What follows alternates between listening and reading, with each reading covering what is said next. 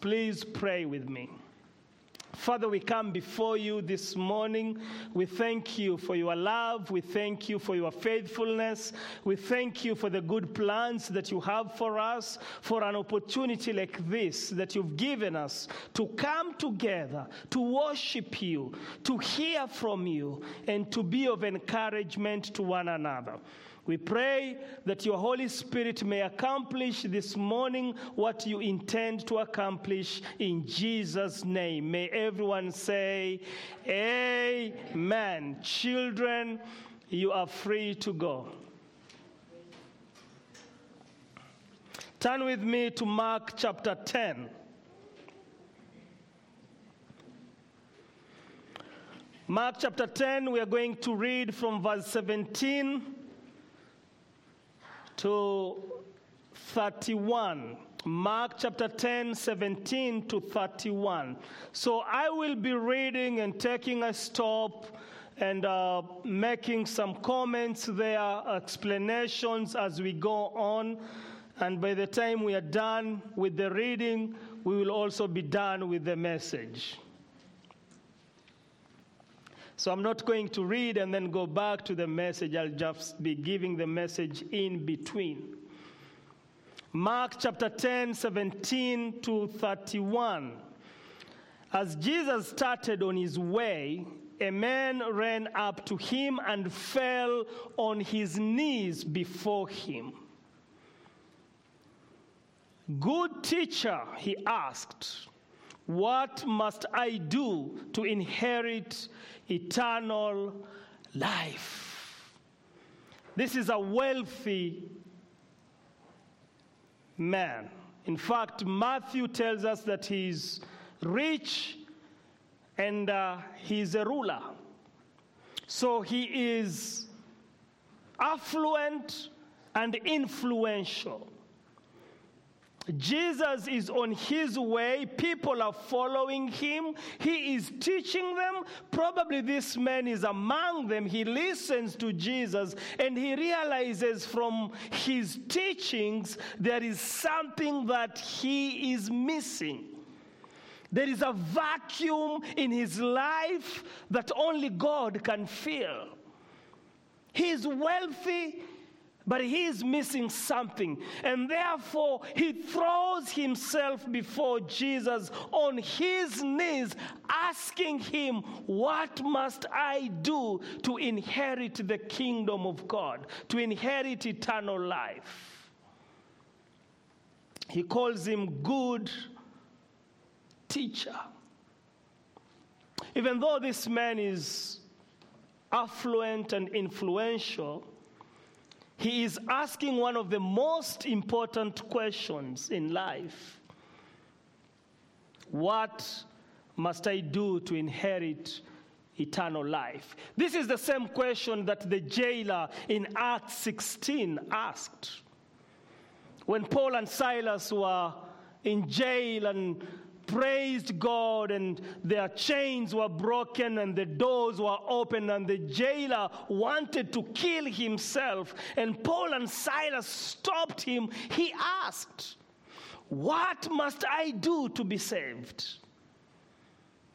Very important question.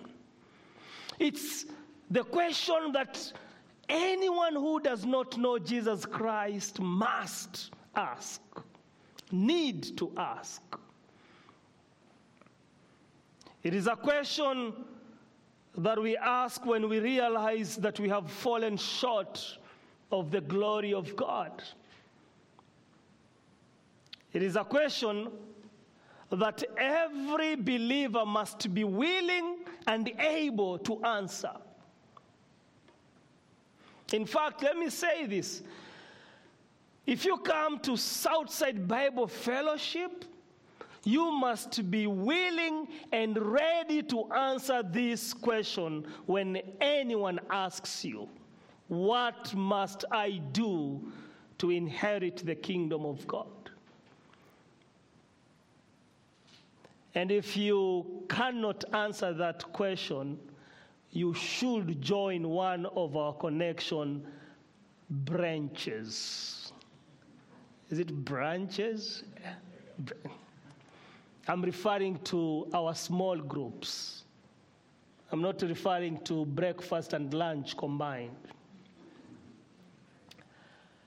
You need to join one of our small groups so that you can learn how to answer this question. It's a very, very important question.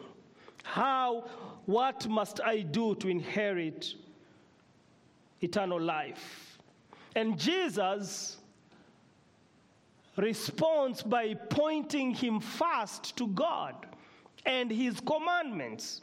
He says in verse 18, "Why do you call me good? No one is good except God alone." So Jesus is clearing the air here. Let us understand this, because this was the general Jewish understanding that only God was good. So he is correcting him, but he's also letting him know, if you are calling me good, then you are also acknowledging that I am God.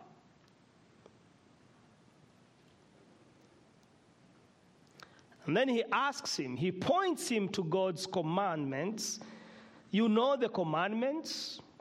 And he names some of them. You shall not murder, you shall not commit adultery, you shall not steal, you shall not give false testimony, you shall not defraud, honor your father and mother. Now you will realize the commandments that Jesus points him to are the ones that are related to human relationship.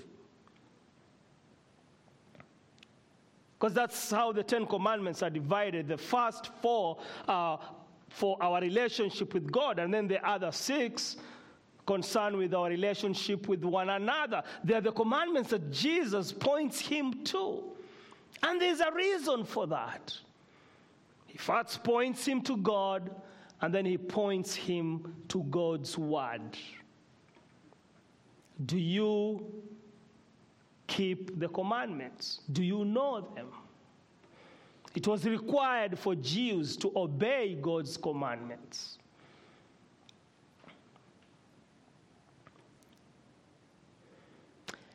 And now, this rich young ruler calls Jesus teacher. Not good teacher, but teacher. All this I have kept since I was a boy.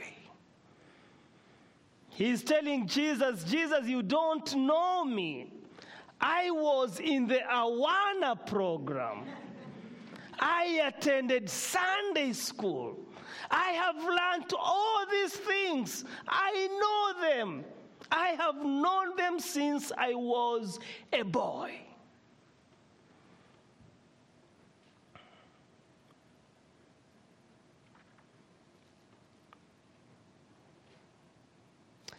And to this, Jesus looked at him and loved him. The loving here is beyond affection or adoration. Jesus truly loves this young man. And in this instance, this young man knew that Jesus loved him, and everyone who was around could tell that Jesus really, really loves this guy.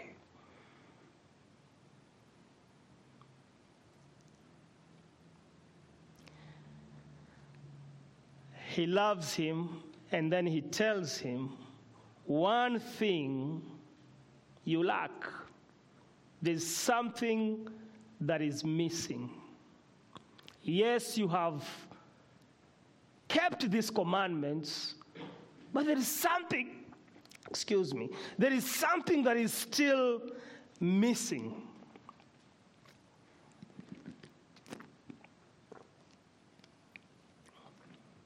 He tells him, go sell everything you have and give it to the poor, and you will have treasure in heaven. Then come and follow me. Go sell everything that you have, give it to the poor. Now remember here again, Jesus is pointing him to his relationship with other people. Go sell and give to others who are poor. If you have kept these commandments that God has given us that relate with our relationship with one another, then put it into practice now.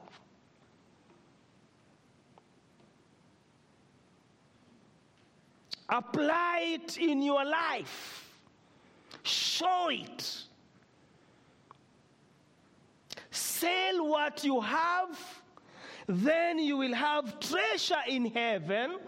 Jesus is telling him, by selling what you have, you are not losing. You are keeping it in a safer place. Give it to the poor and become my disciple. Follow me. Jesus is not giving him a suggestion here. He is commanding him. This is a commandment that Jesus is giving him, and he expects him to obey it. But we are told at this, I think this is one of the saddest verses in the Bible. At this, the man's face fell. There was a progressive darkening on his face. He went away sad because he had great wealth. King James says he went away sorrowfully, with deep sorrow because of his wealth. Go sell everything you have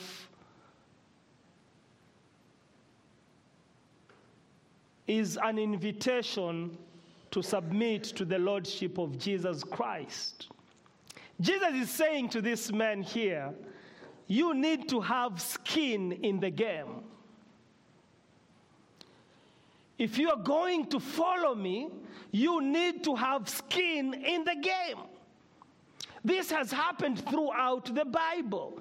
Abraham, when he became a believer, God required him to be circumcised together with his family.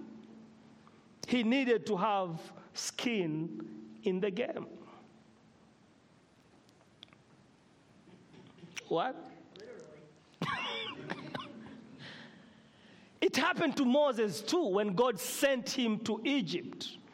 On the way, he almost killed him because he wasn't circumcised.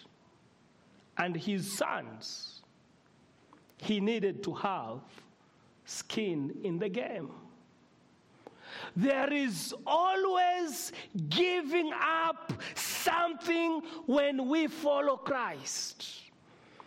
There is always giving up something that sometimes we cherish, something that we hold on to for the sake of following Christ. Go sell everything is an invitation to be willing to sacrifice for the sake of the Lord. Jesus is not trying this man. He is commanding him.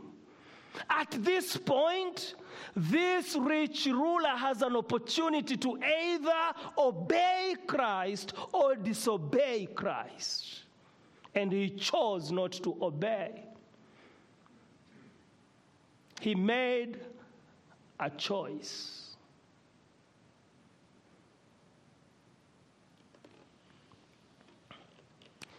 Go sell everything is an invitation to enjoy the riches of God. Sell everything and you will have treasure in heaven. You want to be part of this? You will need to have skin in the game. You have to be willing to give up some stuff. You have to be willing to invest in God's kingdom.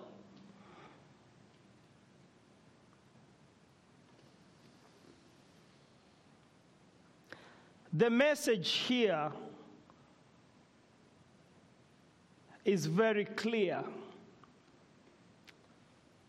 The choices we make will either bring us closer to God or take us away from God. The choices we make will either bring us closer to the Lord or take us far away from the Lord. As a believer, every choice you make will either make you more like Jesus Christ or less like Jesus Christ. As someone who does not believe in Jesus, the choices that you make will either bring you to Christ or take you far away from Him. It begins with realizing that Jesus is inviting us and then making a choice to respond positively to that invitation, or making a choice to reject His invitation. You reject it, you go away with a sad face, with a sorrowful heart, with a hopeless future. You accept it, you enjoy God's fellowship, His joy, His peace, and the hope that comes with it. The choices we make will either bring us closer to the Lord or take us away from the Lord. The rich young ruler chooses his wealth instead of Jesus. He is sad,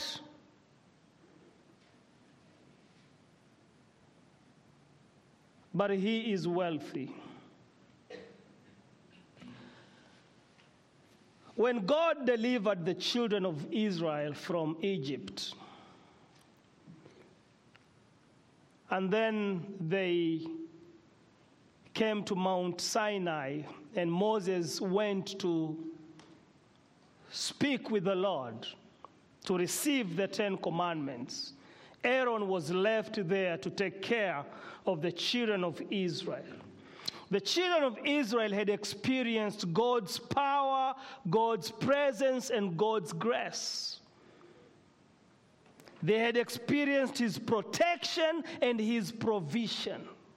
They passed through the Red Sea. They ate food from heaven. They drank water from a rock. God provided for their needs. They knew God as a protector and as a provider. God was walking with them day and night. God remained faithful to them. But when Moses stayed longer than they had expected, they decided to make a golden calf. They made a choice. Instead of waiting on the Lord, they chose to make a god for themselves. And then they ascribed the Lord's greatness to this golden calf, an image of a grass-eating animal. They ascribed greatness to it. They worshipped and praised it and danced before it.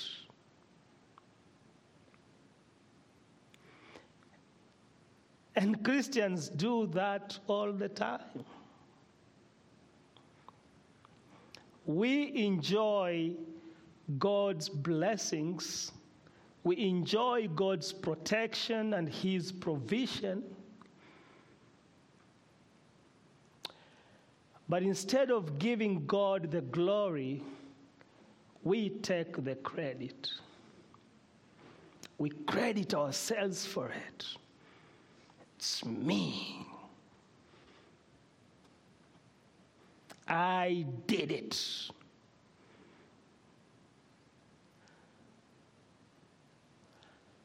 When something happens that takes us out of control, that puts us in difficult situations, we want God to intervene. We want God to do something. But when God comes in, provides for us, feeds us, clothes us, we don't give Him the credit. How many of us have thanked God because you no longer need to wear a mask? How many of us remember to say, just thank you, God, I don't have to wear this mask anymore? How many of us prayed to the Lord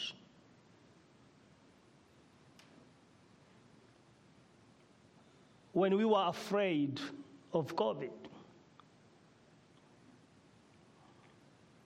How many of us needed the Lord to intervene in 2020 when every image that you saw on television reminded you of death? When you couldn't walk out, you couldn't visit your loved ones. When you felt lonely and afraid, you wanted God to do something, to intervene, to at least show Himself strong on your behalf. And then the vaccines came, and you got your shots. Some of you got them, some of you didn't. And then instead of looking unto God and saying, thank you, instead of having our confidence in the Lord, we turned our confidence to the vaccine.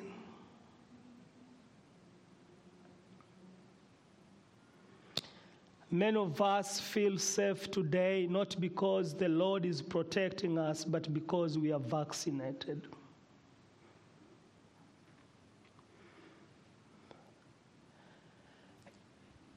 We do that all the time. We fail to see the Lord.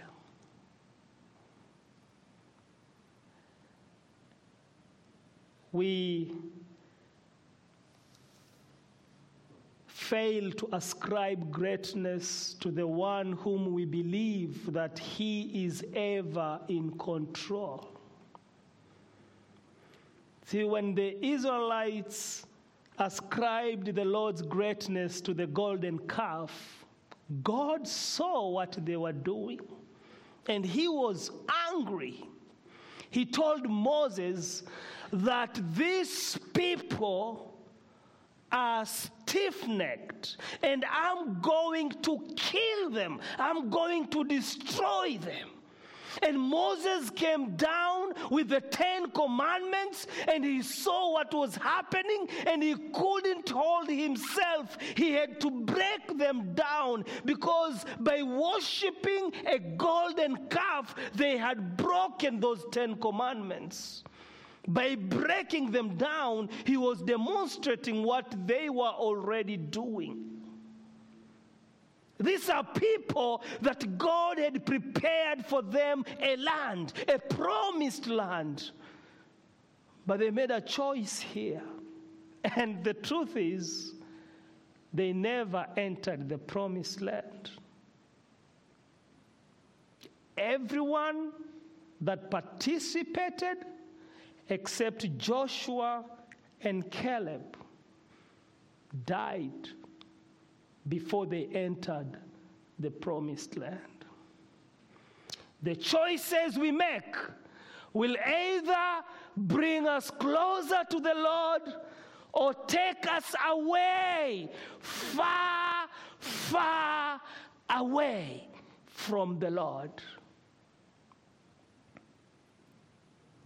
And far, far away from the Lord, there is sorrow, there is despair, there is hopelessness, there is fear, there is no joy there. In the presence of the Lord, there is fullness of joy. And the joy of the Lord is our strength. Far from the Lord, we are weak. One of the reasons the church in America today is not as influential as it is supposed to be is because we as a church have made a choice not to identify with the Lord, but to identify with other things. We identify with politics. We identify with political candidates. We identify with this movement and that movement. We identify with this gender and this gender, and we have failed to identify with the Lord, and we are weak. That is not a good story for the Lord's church.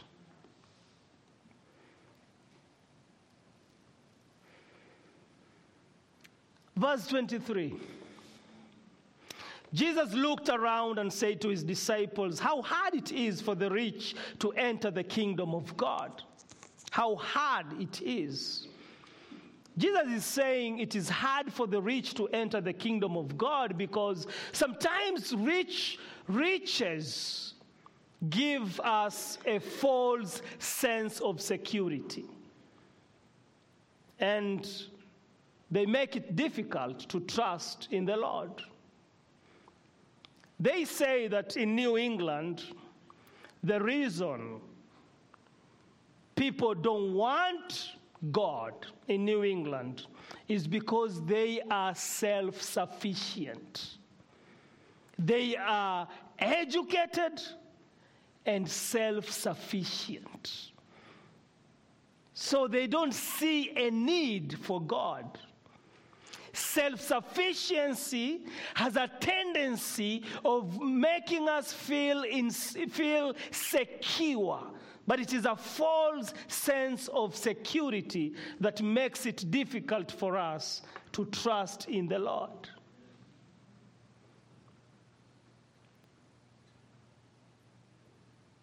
God bless you so much for trusting in Him. May God continue to encourage you and to use you as His vessel because you have trusted in His name. You are here today because there is something that you believe about the Lord.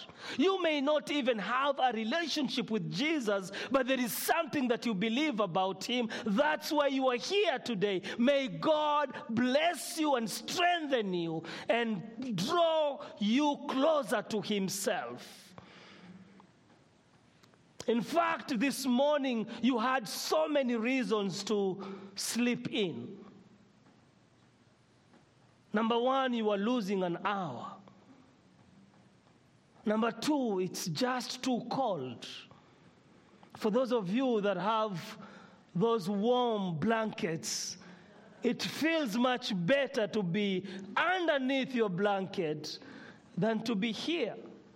Yet, you made a choice this morning when you woke up and you said, I am going to join God's people and worship God with them. May He bless you.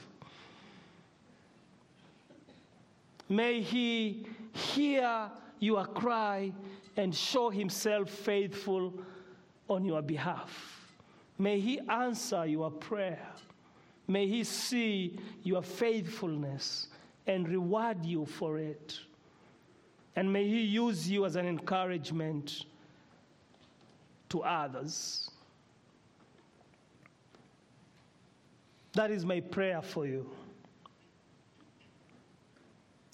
The disciples were amazed at His words, but Jesus said again, "Children, how hard it is to enter the kingdom of God. It is easier for a camel to go through the eye of a needle than for someone who is rich to enter the kingdom of God." The disciples were even amazed and said to each other, "Who then can be saved?" And Jesus looked at them and said, "With men this is impossible, but now not with God. All things are possible with God." Then Peter spoke up. "We have left everything to follow you. We have skin in the game, Lord. We have left everything." And Jesus responded by saying, "Truly I tell you, no one who has left home or brothers or sisters or mother or father or children or fields for me and the gospel will fail to receive 100 times as much in this present age. Homes, brothers, sisters, mothers, children, and fields, along with persecutions, and in the age to come, eternal life. But many who are first will be last, and the last will be first."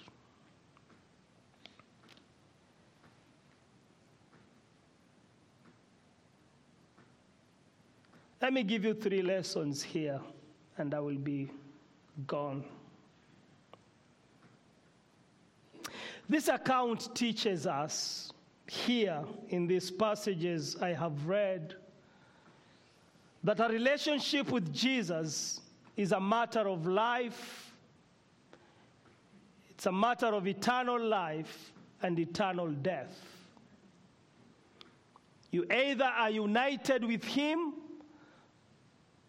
or you are separated from Him. You either are saved or you are setting yourself up to perish.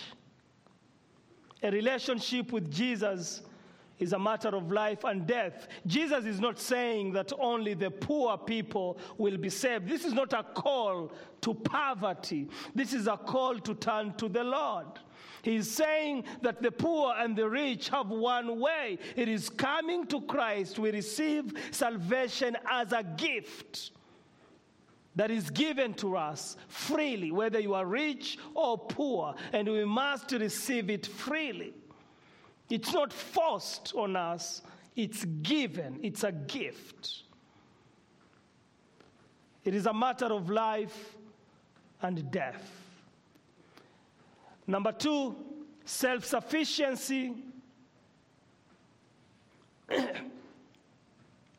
Self-sufficiency can be used by the enemy to give us a false sense of security.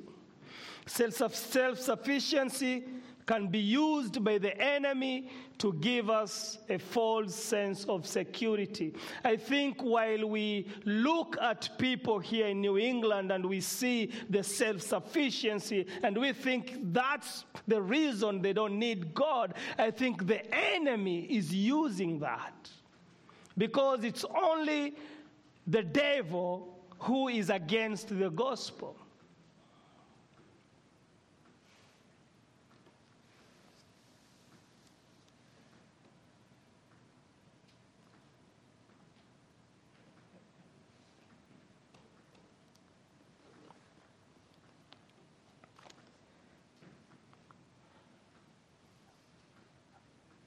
Ask yourself, when you refer to yourself as a Christian, do you mean that you have a relationship with Jesus Christ? Or do you mean that you are a religious person? Those are 2 different issues. The rich young ruler was a religious person. He had kept the commandments. He was a good person. In fact, if he attended a church, he could pass for a deacon or an elder. In some churches, even a pastor. He knew the scriptures.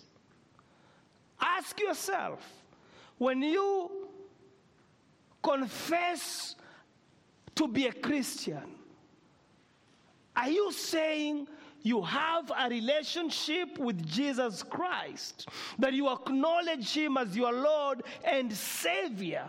Or you are saying, I am a religious person? When someone asks you, are you religious? What is your response? Do you say yes, or do you say, no, I'm not religious, but I do have a relationship with Jesus Christ? Because we have so many people who are religious today. Jesus is not promoting a religion. He's promoting a relationship.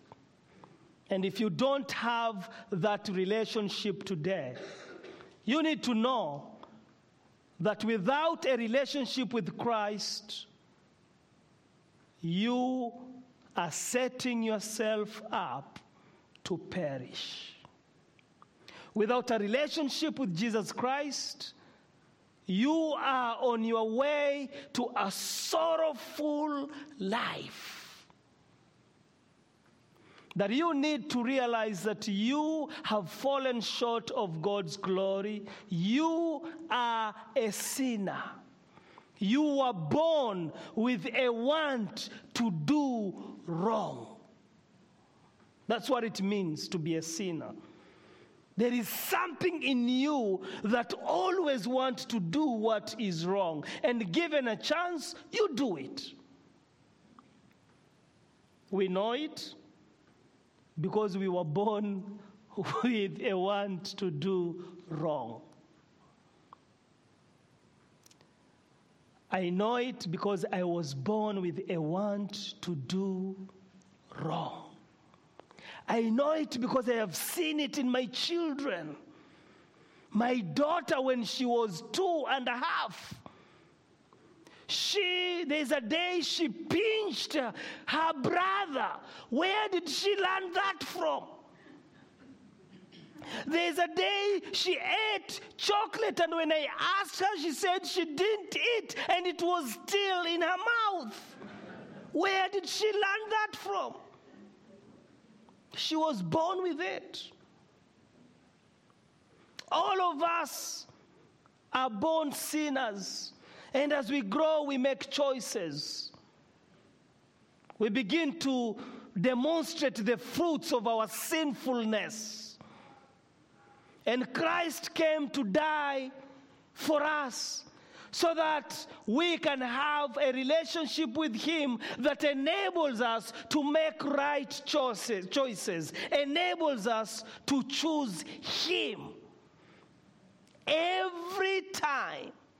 And when we fail, we turn to him for forgiveness because we want to continue not only in that relationship, but in the fellowship that we have with him. Are you religious? Or do you have a relationship? Father, I thank you and I bless your name for your faithfulness and for your love for us. I thank you for your people. I thank you for speaking to us, for reminding us who we are and who you are. And Father, for that one person who does not have a relationship with you, I pray that you may reach unto them today. Call them to you. Enable them to submit to you, to choose you, so that you may give them a new life and begin the transformation that you desire to have in our lives. I pray for each one of us, Lord. I pray for the week ahead of us, that, Father, you will guide us, that we will experience you, that you will meet our needs, and that we will find our joy in you. May you be glorified this morning. In Jesus' name, amen.